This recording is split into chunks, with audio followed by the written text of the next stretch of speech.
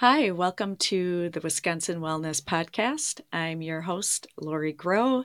Today we're going to be talking about relationships. So, all of February, we will be talking about relationships, mostly because it's Valentine's Day. I do want to let you know that for all of you that are not in a relationship at this point, this is also for you today. Isn't just for individuals that are in a current relationship. This is also for individuals that have any relationship or they're planning to be in a relationship because this is directed towards you. It's not directed towards your relationship. As a couples counselor, most people come to see me expecting that therapy is going to change the partner. That mindset of wanting the other person to change is going to get in the way of real lasting change. And the reason why is because people don't change for other people. They just don't. And it's not all the time because that person doesn't want to change. Sometimes it's about limitations. They might not be at this moment able to change. And we have to accept that. We can keep requesting for them to change, but it will be energy that's given to something that can't happen. You can lead a horse to water, but you can't make him drink. You can also drink the water yourself, and maybe that horse will look at you and think, that looks good. They look refreshed. That water looks good for them. I might try that too. One of the reasons why AA meetings work so well for individuals when they're quitting drinking is because we are all human, correct? And we don't really like to take advice or direction. It is against our typical human response, which is to reject direction. For most of us, brings us back to childhood. There was a lot of direction, and most of us could not wait until we were out of the house so that we could have freedom. And that was so appealing, and making all of our own choices. Most of us don't want that to let that go. So when you're directing somebody to make a change, keep that in mind that most of us have that part of us that's ready to say, no, I don't want to. Or maybe I want to, but because you asked, I'm not going to, right? So there's the rebellious side. We're going to be talking about shifting perspectives and understanding your own reactivity in a relationship. And you will also be able to become more aware of your partner's reactivity. Your partner and yourself are the same in one important way. You both are going to have ways to protect yourself, and you're both going to want to avoid pain, and you're both going to want love, right? If you don't, then the relationship really has no direction. If you don't actually want love, then that's a different podcast and a different situation. Keep that in mind, because whenever we are thinking about how we are the same as someone else, we can feel more connected or similar as. It levels out the power, it levels out our desire to compete, to feel like we know better. It brings us down to where we're supposed to be, which is in a space of wanting to have a better relationship. If we're in the space of, I want this person to do this, we're up already and we want to be centered. If we're in a place of, I'm worthless and I don't know what to do, I don't think my partner loves me, we want to bring you up by recognizing your partner has flaws, you have flaws, we're flawed. That has nothing to do whether or not we're worthy of love and connection. I need to give a disclaimer. This is not therapy. If you need a therapist, go find one. Go look in our show notes. I know a lot of wonderful therapists, If you are in a situation where there's domestic abuse, look at the show notes as well, and there's a hotline to call. This is for individuals that want to make the relationship better, but are also in a safe environment. So let's get started. We're going to talk about 5 different defense mechanisms or reaction types. Think about yourself in one particular relationship. Bring it to mind while we go through the 5 types of reaction styles. The first one is lion. This is an active podcast. I want them to be engaging and follow some of the homework. I don't want to call it homework. Life work? I don't know. I'll come up with a name. The first one is lion. It falls under the category of aggression and intrusiveness. This is one of the defense mechanisms that people tend to fear. The lion is in the aggressive space. If something's occurring that is harmful or they don't like or that threatens them, they will use aggression as a defense mechanism. They may respond to threats or stressors with assertiveness or hostility. They might yell, they might scream, they might get in your face, point fingers, use their physical presence to intimidate. Typically, what you're going to see in a relationship that's not in the abuse category would be the like ranting and yelling or slamming doors. Think about going to work, you're in a meeting, you're with the boss, and he brings up a new system of doing something. And all of the individuals there are annoyed with it and frustrated, and it doesn't make any sense. And one of the employees steps up and says, "Hey, help me understand this. This doesn't make any sense. Why are we doing this? This just seems like it's a waste of time." And the boss says, "If you don't like it, get out of here. This is how it works. Stop asking questions. You don't know anything. Why are you talking? You don't know anything about this project. You don't know anything about the system. You're wasting my time." I think you can probably tell I'm not a lion just with my extremely bad acting, but they're aggressive and there's blaming and it's you and there's judgment. It's really this feeling of I need to dominate in order to make changes and I need to step over some boundaries because I'm right. It's all based on fear. So you have all that first information, right, on what it looks like. Let's go to the center. It's where we're all alike. It's based on fear, typically. It's based on protecting ego, and it's based on that desire to have things go the way that they want them to go. So that is what connects us all. The peacock has a tendency to focus in on oneself when feeling threatened. It's in that self-preservation mode. I need to take care of myself.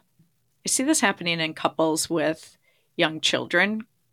Protect myself in this because it's overwhelming and it's a lot. So I'm going to still do all of my hobbies because I'm feeling stressed and don't know what to do. This also has to do with fear, but it can also be about compensation. Similar to a peacock displaying its vibrant feathers to compensate for its smaller size, individuals sometimes use their outward appearance to deflect how they're feeling internally or exaggerate certain qualities to mask feelings of inadequacy. This might be somebody when you're in an argument that brings up all of their accomplishments and how smart they are. This might be somebody that focuses internally and won't help as much in stressful situations because they're fearful of not being valued or not feeling good enough. They're in an argument about something political, let's just say, and they might say something about how much they listen and understand and read about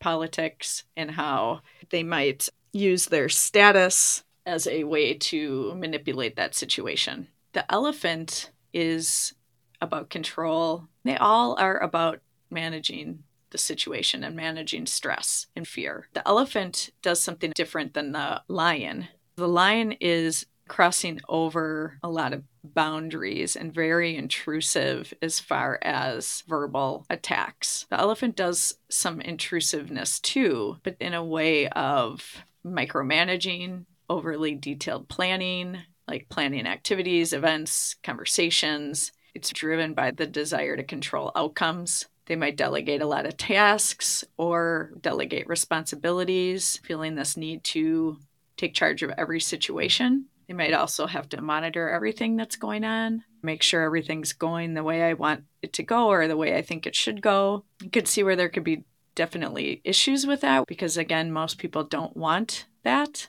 They want to have control and ownership over their stuff. It really has to do with anxiety and the fear of losing control and the fear of not doing the right thing. Maybe a fear of I'm not a good person or this is irresponsible to do it in a different way. The turtle is about withdrawing. So the turtle, when it's scared, it goes into itself and withdraws. Similar to the peacock in the fact that it's going inwards, but this turtle isn't trying to showcase anything. It really just wants to withdraw from its surroundings so that it can't be hurt. And this can happen with high stress. This could happen when feeling attacked. So this example is regarding like social interactions, right? So let's say you're having a conflict with a friend and that friend hurt your feelings and now you don't talk to them for a week.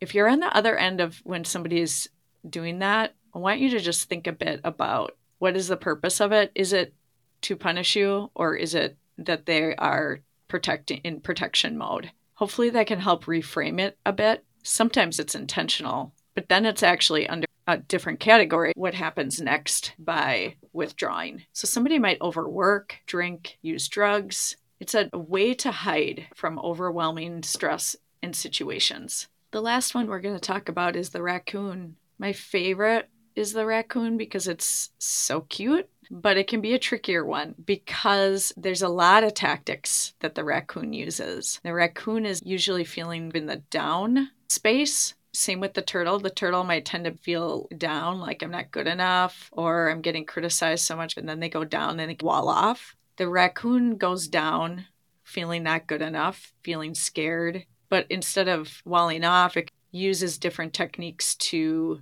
connect. This might be someone that shows up at a place knowing you're going to be there to try to fix it. They might call your friends if there's a mistake. They might guilt you. They might emotionally manipulate, like, I'm not going to tell the whole truth, so that they come towards me. This is based on fear of losing a relationship, feeling not good enough. This fear tends to be related to losing a relationship and use tricks in order to keep it. Let's move on to action items. Of course, I do want you to do something, obviously, that is up to you. You make the choice. Can you see what I'm doing here with that?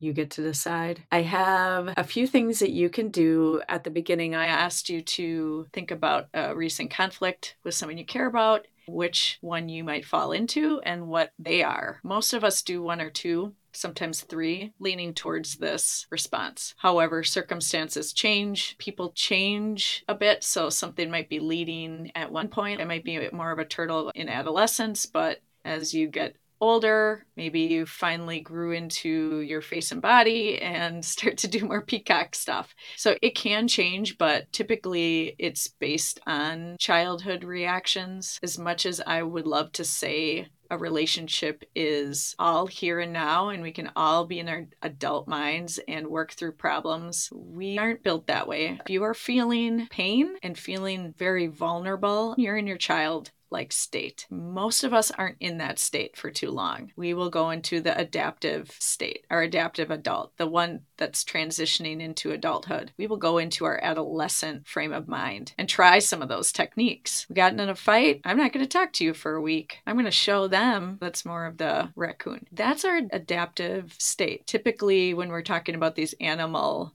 references, the knee-jerk reactions, those are adolescent states. Those are what we learned in adolescence to deal with hard things. When we felt and recognized we do have some power in the situation. When you're 5 or 6, you can't just take off and get in a car, drive yourself somewhere. You can't typically just yell and freak out at a parent because they're physically bigger than you. When you're a teenager, you can do either of those things, really. It's not great for everybody, but you can do those things. And it can feel very good and powerful. You can have a million tools in your toolbox, but if you aren't noticing the state you're in and pausing for a bit, you won't be able to make the changes. And you will most likely say screw it to all of these techniques. After establishing awareness, reframe it and find where we are that's alike. That's the healthy space of not separating and feeling above or below or closed off or intrusive. I'm going to try to find the middle where we are alike and feeling I'm okay, you're okay. Built on childhood wounds, these knee-jerk reactions are formed. You may have heard this before, but those serve you when you're young. They protect you when you're young. We need to develop them when we're in the adaptive adult state. We're trying to work through how we can actually become an adult. We are trying this stuff in a bigger version or exaggerated version when you're in that state. Because if you remember what it was like to be a teenager, things were bigger back then. Reactions were bigger. Drama was higher. So that's because there's a bunch of people at that age group trying to figure that all out, trying to protect themselves and find themselves. That was what was going on back then. Reflection is one of the main components of improving your relationship, because you're bringing things that are not in your awareness into your awareness so you can do something about it. If you don't know you are doing a certain behavior, there's no way to make a change unless it's complete accidental type of change. I say a lot, and when I first did speeches in speech class, I watched a video and it was very cringy. It wasn't until I saw it and recognized I'm doing that was I able to stop the behavior. It's not perfect. I use editing to save you all from hearing all of them. By the way, I really would love to have an editing tool in my real life so that I could come back and erase any embarrassing things I say. It would be amazing. Maybe there's something AI can do to help us with that. Next, I want you to embrace self-reflection using a visual tool. One of the best ones is a timeline. This is important for understanding yourself and your triggers. If you were finding yourself in a withdrawal space like the turtle, having a timeline can show you what stage of life you were in when somebody around you did that, when you did that. You can start to see those patterns. You can see some of the reoccurring themes as well. The next one would be to communicate openly. Feel free to share this episode with a partner and say, hey, I recognize what I am. What do you think you are? Have a conversation about it. That is a step towards the middle. It is a healthy thing to be doing. You're saying, I'm something here, you're something here, therefore we are equal. Do not send this to someone and say, you're this, and get it together. Don't do that. Practice empathy towards yourself and towards other people. That's going towards the center of healthy. You are just saying you can see where that comes from. You can understand why somebody might feel threatened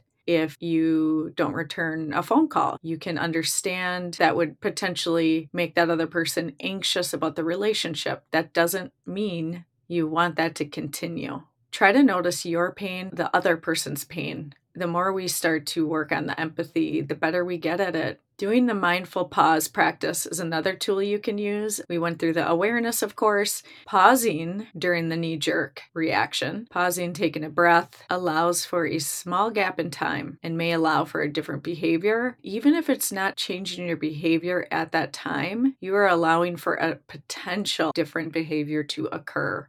So even if you're far away from not yelling at someone when you're upset, you can still do this technique. And remember to start where you're at. Seek professional support. Of course, I know so many awesome therapists. Considering therapy for yourself to heal some of your childhood wounds is a gift to yourself and your partner, to the relationship. Some of you might feel like you're not sure what to do or what to give to a partner. You know they're not happy, but what do you do? If you tell your partner, I'm going to go to a workshop, doesn't have to be therapy, I'm going to read this book about relationships because I want our relationship to get better, they're going to like that. It's a really great way to show your partner that they're loved. There's also a virtual workshop that I will be hosting. If you attend it, I know it benefits me if you attend it because I get to hang out with you, but if you attend it, you actually get to let your partner know that too. And I'm going to make it even easier for you. I have some free and some very inexpensive worksheets. Like one that I have to download is on sale for 99 cents. So there's other ones on my site that are free. Print it out, do it, talk to your partner about it. What a great first step, and it's really easy. These worksheets aren't meant to confuse you. They're meant to simplify things that can tend to be overwhelming and complicated. If you want to go to a workshop or you want the worksheets, go to podcast.com. Use the promo code LION and you can get a discount or get them for free. I want to thank you so much for your time today. Be well, Wisconsin.